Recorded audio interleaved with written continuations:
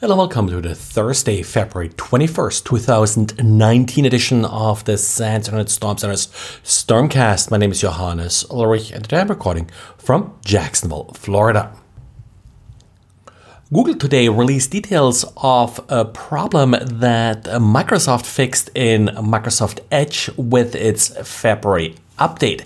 The problem here is it wasn't really a bug or a vulnerability as more an intentional weakness that was introduced to allow certain websites to run Flash. Most web browsers have for a while now introduced a concept where in order to run Flash on a website, you first have to give that site permission by typically clicking on the applet before it runs. Now, this particular whitelist allowed about 58 different websites to run Flash without asking for permission first. To make things somewhat more tricky, the list was actually not in clear text. It was a list of SHA-256 hashes. Now, given that most of them were well-known websites, brute forcing it was relatively trivial, but a lot of sites that are listed here, I had no idea what they actually are. So you may be a little bit curious about why Microsoft allowed these sites to actually run Flash without asking for permission. Another sort of interesting part to this is that yes, Microsoft modified this whitelist. They didn't eliminate it. The only entry that's left now is Facebook. So Facebook is still allowed to run Flash without user permission.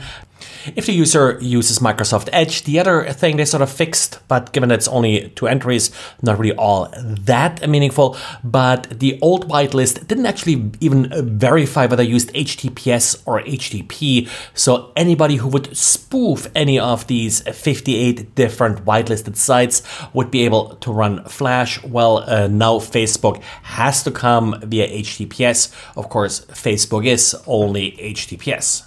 Google also pointed out that some of the whitelisted domains suffer from known cross-site scripting vulnerabilities, so that could also be used to inject code no matter whether HTTP or HTTPS is used.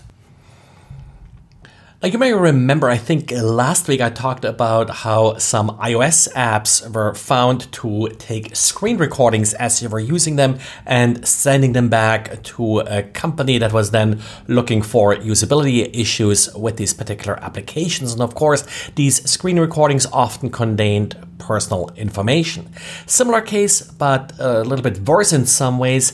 Jingdong Financial, a Chinese bank, was found out to actually store screenshots taken while the app was running, even if the app wasn't in the foreground. So you start the app, you put in the background, you start some other app, then you take a screenshot. Well, that screenshot ends up in this Jingdong Finance app. And again, of course, this may include personal information, in particular information from competing banking apps. Now, Jingdong Financial published a statement regarding this, and the intent here was to allow their users to easier report bugs, because often if a user does report a bug, they take a screenshot before they then submit the screenshot to the company. But of course, they didn't really check if their application was actually the subject of the screenshot. And security evaluation company ISC took a closer look at password managers. We all hopefully use password managers, can't really do without them anymore.